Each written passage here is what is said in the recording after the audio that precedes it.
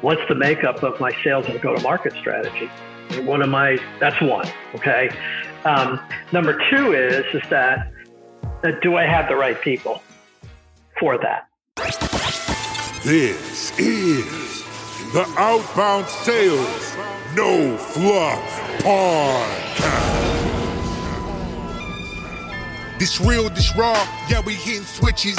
Ain't no cutesy stories, no rants, no product pitches. This outbound sales prospecting at its best. Yeah, we hold it down from the east to the west. That's on the daily podcast every single day. So tune in, cause this is the way. Your epic cold calling coaching moments and see who wins, who bring that suspense with interviews straight from the experts. So get your knowledge up and put it to work.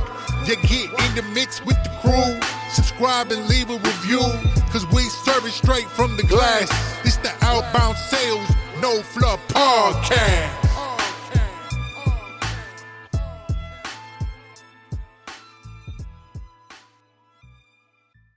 A lot of different ways that sales organizations are created, and this modern sales movement, the digital transformation that we're seeing, is going to require more and more organizations to ensure that they have the data, the capabilities, the tooling, the systems in place, where it's not just I've got a bunch of people out in the field and dollars come in, but like, what does that infrastructure look like? And maybe there's ways to reorganize and repurpose how we think about go-to-market. And one of the things that I think was really interesting in what you brought up was customer, right? So we talk a lot about the list being your strategy. And when you don't have the numbers and you're not looking at margin and you're not looking at all these different things that you're talking about, customers are kind of like this magical unicorn, along this, the magical horn of plenty. It's like, hey, it doesn't really matter. If they want to pay, we'll work with them type of mindset. But the reality is, even if you just understood the principle of that all customers aren't created equally, we know that. Right? Some customers are hard to work with. Some are great to work with. Some that are great to work with don't make us money. Some that are hard to work with make us money. Where do you find that balance? And I'm curious to hear your thoughts on how you approach that conversation with your customers.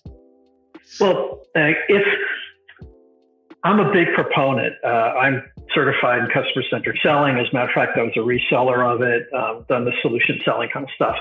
And the way to demonstrate it, you might have high transaction sales, right? High transaction, low price point. So there's a different approach to those. But a way to demonstrate that you actually think that way is simply follow a consultative selling approach where you diagnose and prescribe.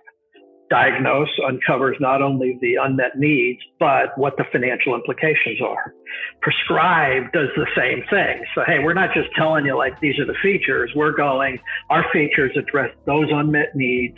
And as a result of that, the analytics will look like this versus that. Okay. Now, if we're doing that, then a customer realizes that, hey, we get business. Like, we understand margin. We understand that, it's a dollar impact. And the customers see that very quickly versus kind of the person that goes in and says, discount close, right? Kind of look at that approach. And so that's how, frankly, simply put, that's how I would suggest people identify that way. And there's so many that don't. So are you saying, just to kind of, what I'm hearing here is, if you're selling transactional discount close in a discount close environment, that's where you're winning deals. Those customers are not great customers, which is kind of a basic thing, versus actually going through more of a consultative approach and getting people to understand that the impact of what your solution, service, whatever might be driving, has an ROI or a margin baked into their business offering. You're going to have better customers. Am I hearing that the right way? Or, I wouldn't call them good or bad customers. To Jerry's point, the whole SASE marketplace, right? Massive SaaS marketplace. Different customers, they're out there, and different products. Years ago, I was a VP of inside sales actually for a company whose average product price was $2,000. Okay. That was high transaction. You weren't negotiating margin. You were negotiating licenses. right? And they knew it, we knew it. And so in that case, there was discount, right? So you go, well, you give me this, I'll give you that.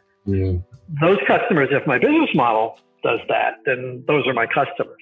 But the higher price point you get, or the kind of the longer price point, the subscription, for example, that's when you start looking at more margin.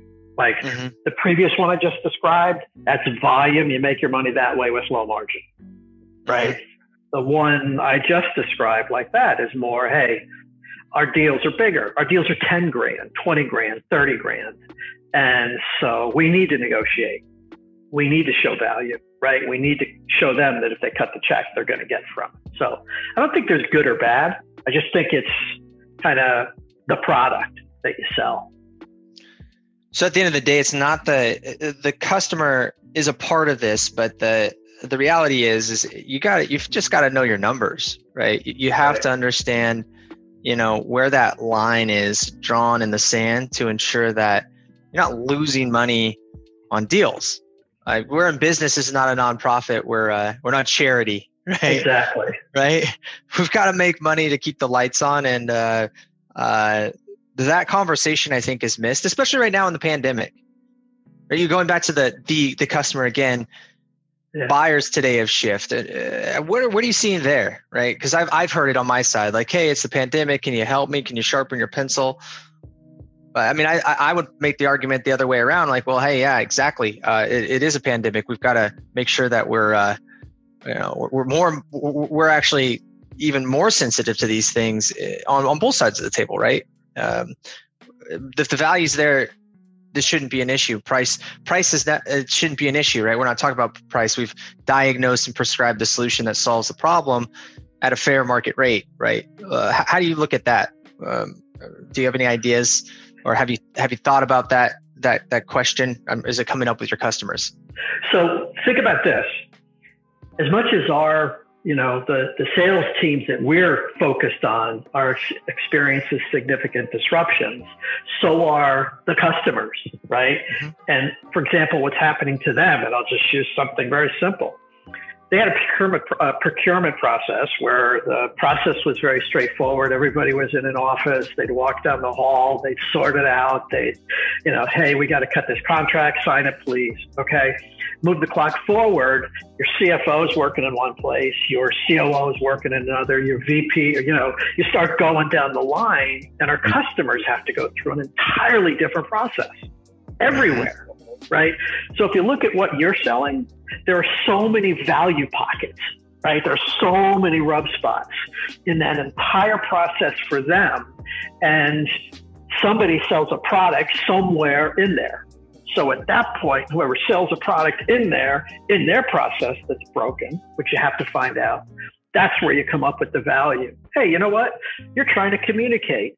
You need a better process by which you can communicate online. Right? You need a better process by which you can pass analytics and contracts, right?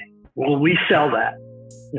And then you kind of go to value. I mean, there's huge, they're going through so much pain and struggle. They might be at the end of the year and not even know what they're supposed to do, right? When they get pushed.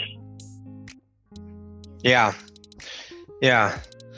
It's an interesting world. So, you going to the 2021 piece, what are some of the things that those who are listening to your message, right? If I'm starting with you today, what are the biggest hurdles or roadblocks that they're saying to you? Their concerns, not what you would prescribe, but what are they saying they're struggling with today? So number one is what does my organization look like in the future, right? So I had to deal with the hand I was dealt for 2020, right? It's just, I can't suddenly transform and change my organization. But what I'm hearing is that, okay, now I'm going into 2021. What am I supposed to look like? What's the makeup of my sales and go-to-market strategy? That's one, okay?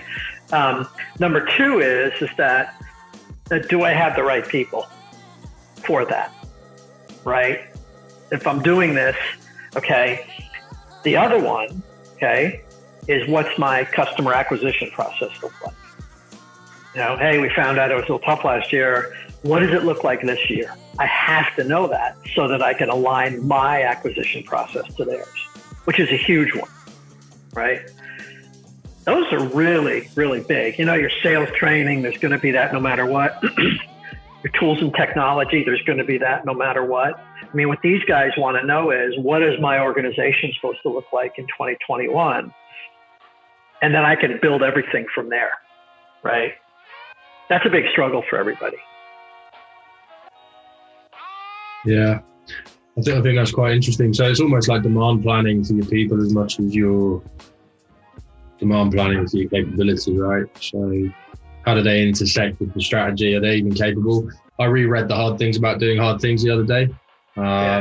Brilliant book. And, I think one of my key lessons was that your legacy sales force for where you are today as a business right now, probably not going to be the business and the people you need in your pivot. And that lesson about sort of taking the business from hardware to software and finding the right sales leadership and the right people to drive software and intangible value versus physical product value was an absolute game changer to how they were able to go on to exit the company. And I don't think a lot of people feel that way. I think they just think your salespeople are your salespeople and they can deliver regardless of the legacy or heritage that they have inside of that company. And those disciplines of demand planning and capability planning that come out of operations, they cut across into selling so elegantly, but I just don't think we utilize them or research them well enough to figure out their value. Would you agree? Yes. As a matter of fact, this is real interesting. One of the clients somebody I just worked with was a company that provided business intelligence. So they were an analytical tool that sat within the CRM system, which in this case, Salesforce. And so since it was such an analytic tool, they ran an analytic business. And as a result of that, RevOps was always involved. They appreciated the fact that data and RevOps could help analyze it. Not every company looks like it, but this company, they're just so good. The company's Insight Squared, and they really have a data-driven philosophy with some really smart people there. Kind of a model, right? They practice what they preach. That's cool. Yeah, I like those guys, and I'm a big fan of their first-time CRO, Zorian Rotenberg. He's a guy whose content I follow slavishly. Interesting. Didn't start as a sales guy. He was an analyst and an investment banker prior to jumping into software. So I think his level of understanding in terms of Excel, numbers, spreadsheet, capacity planning, and he's doing a big SDR piece at the moment. And I looked at the model with him and I was just blown away at the level of detail, right down to the minute, which is amazing. Absolutely. And the CEO, extremely analytical, right? Fred of course, I think it was either MIT or Harvard, brilliant guy for his MBA. And he saw, hey, look, people aren't getting this information. So he built spreadsheets with just pages and lines and macros, because he said you can't run a business without data and you're not getting it. So they're a great company, a good model. This is so important. I tell you that Salesforce was willing to spend a couple $2 billion on a company called Tableau, which is an analytical tool. Yeah. So if Salesforce sees that significantly, you can bet everybody should be.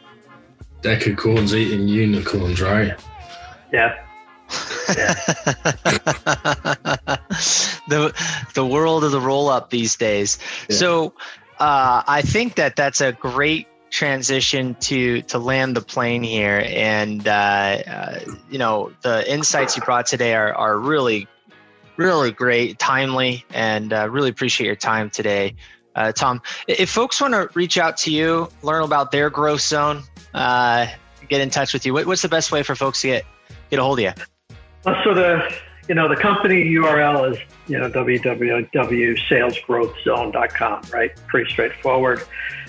We have a contact form on the site, but feel free to reach out to me directly. My cell is 978-360-6670. My LinkedIn is my last name, Tom Morrill.